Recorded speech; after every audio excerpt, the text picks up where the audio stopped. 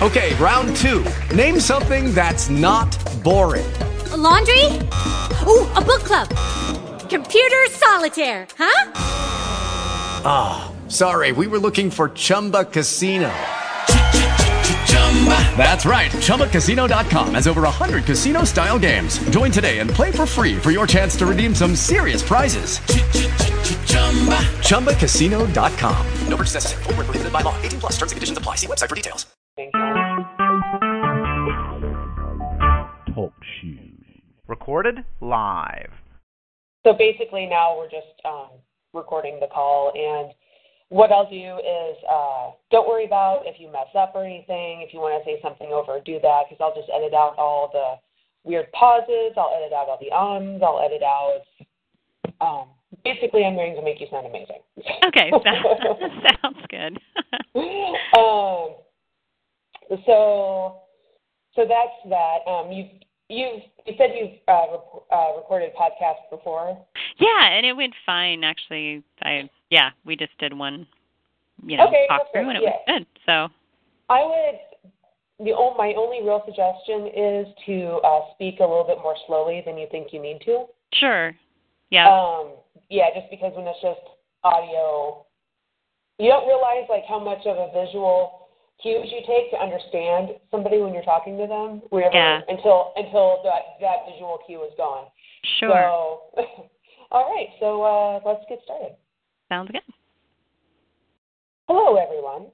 Welcome to Lab Medicine's podcast series. My name is kellyswails, and I'm the web editor for Lab Medicine. Joining me today is Dr. Amy Carter. She is an assistant professor at the Department of Laboratory Medicine and Pathology at the University of Minnesota. In addition, she is the medical director for the West Bank Laboratory at the University of Minnesota Medical Center, and in this role, she directs the Ebola Containment Laboratory. Thanks for joining us today, Dr. Carter. Thank you. Your paper, titled Establishing a Standalone Laboratory Dedicated to the Care of Patients with Ebola Virus Disease, describes how you and your colleagues rapidly set up a contained laboratory space during the 2014 Ebola outbreak. Why did you feel it was important to publish your experience? So the Ebola outbreak of 2014 presented challenges for clinical laboratories that had not been tackled before. This was the first time that many laboratories were asked to segregate their testing and processes for patients with a specific disease. Additionally, while clinical lab personnel treat all specimens as potentially infectious, the degree of risk associated with Ebola specimens was recognized to be significantly greater than a routine specimen, given the severity and degree of contagiousness of Ebola virus disease. And thus, clinical laboratories had to develop procedures above and beyond the usual protocols to protect laboratory staff from infectious exposures. One of the greatest challenges we faced when setting up our containment laboratory is that there wasn't a lot of literature out there to provide guidance on setting up such a laboratory from scratch. We learned an immense amount in a short period of time through the process of setting up our laboratory, and felt that it was important to share our experience to add to the sparse body of literature that currently exists on this topic. Additionally, our Ebola containment facility was recognized for its excellence on both a state and federal level.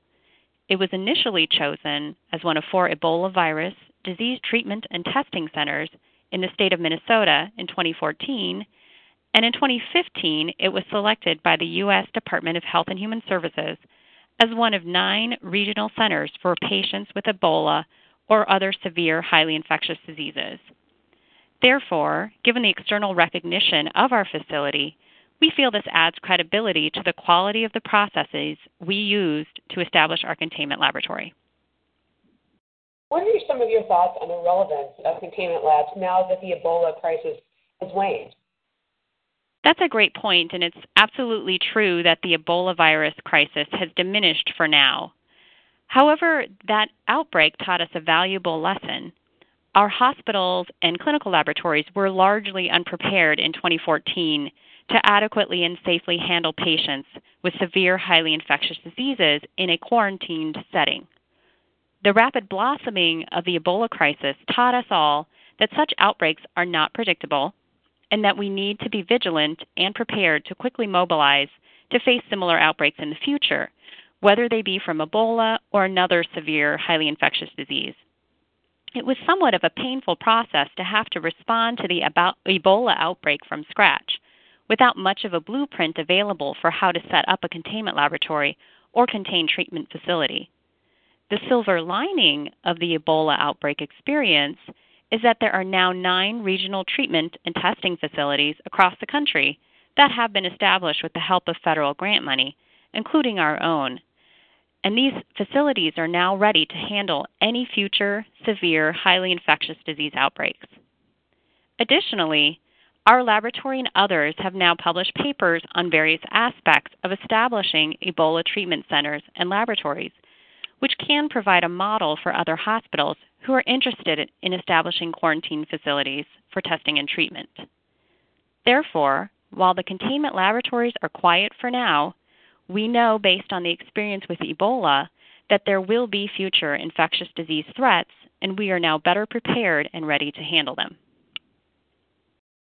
What was the greatest challenge as a laboratory director when setting up the containment lab?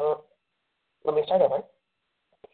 Dr. Carter, for you, what was the greatest challenge as a laboratory director when setting up the containment laboratory during the Ebola outbreak?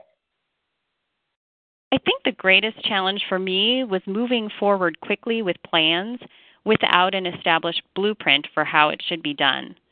I tend to prefer to take my time to fully investigate options for our clinical laboratory before implementing them. And with the rapid onset of the Ebola outbreak, we were given a very short timeline for establishing a quarantine laboratory facility. It really took a Herculean effort on the part of several members of my laboratory staff who dedicated hours above and beyond their normal duties to bring this laboratory to fruition within just a few short months. We began planning in the summer of 2014 and opened the containment laboratory just a few months later in October of 2014. Another challenge centered on the issue of how to staff the containment laboratory. The question came up, should all staff be required to rotate through the containment laboratory space? Should the potential risk of Ebola exposure be considered part of their job duties, or should staff be allowed to opt out? In the end, we did not feel comfortable requiring all our staff to participate, and instead we solicited volunteers who were willing to work in the facility knowing the risks. We were pleasantly surprised to have sufficient volunteers to fully staff the containment laboratory facility 24/7, and did not have to consider the ethics of requiring shifts in the containment laboratory by all personnel. Additionally, we took the added step of requiring head-to-toe PPE, or personal protective equipment, for all lab personnel working within the containment laboratory.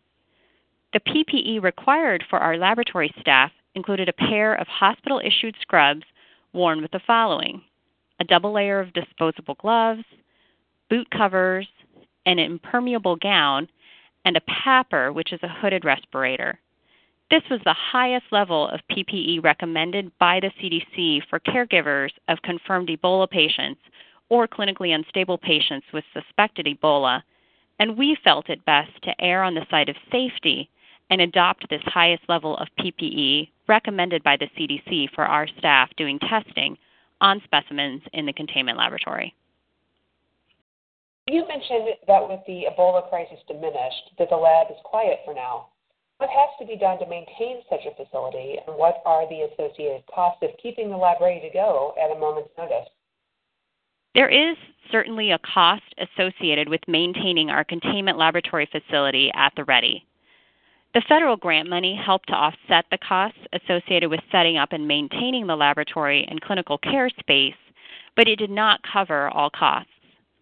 As a tertiary academic health center, we made the decision early on to try to establish ourselves as a centralized center of excellence for this type of care, despite the costs. We continue to this day to have staff on call for the containment laboratory 24/7, and these staff members do receive a small amount of additional compensation for being on call.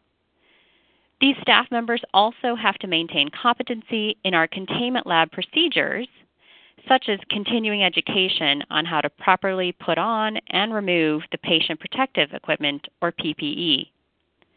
Additionally, we incur the costs of keeping the instruments up and running.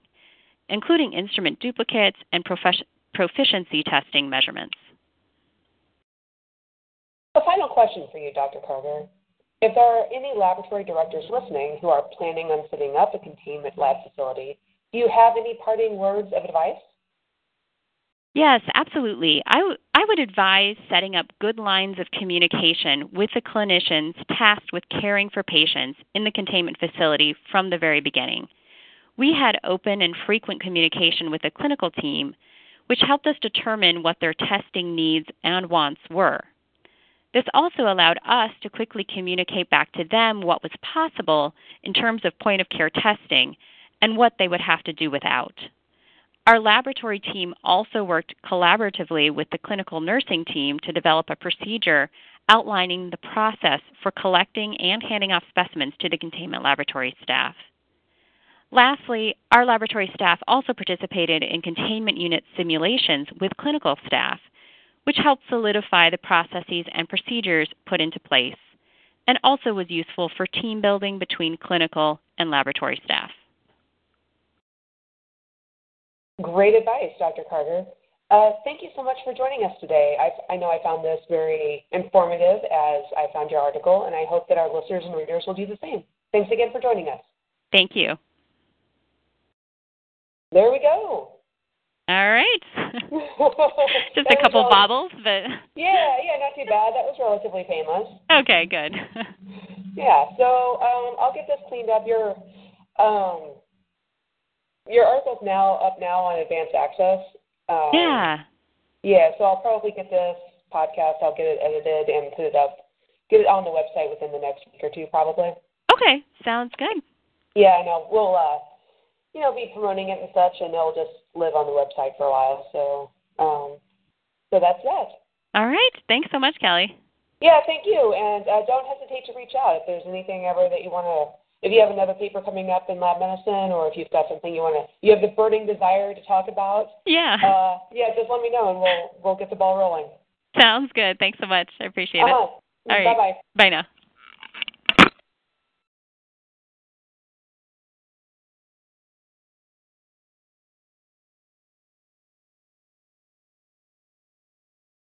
Hello, it is Ryan, and we could all use an extra bright spot in our day, couldn't we? Just to make up for things like sitting in traffic, doing the dishes, counting your steps, all the mundane stuff. That is why I'm such a big fan of Chumba Casino. Chumba Casino has all your favorite social casino-style games that you can play for free anytime, anywhere with daily bonuses. That should brighten your day a little. Actually, a lot. So sign up now at ChumbaCasino.com. That's ChumbaCasino.com. No purchase necessary. VGW Group. Void where prohibited by law. See terms and conditions. 18+.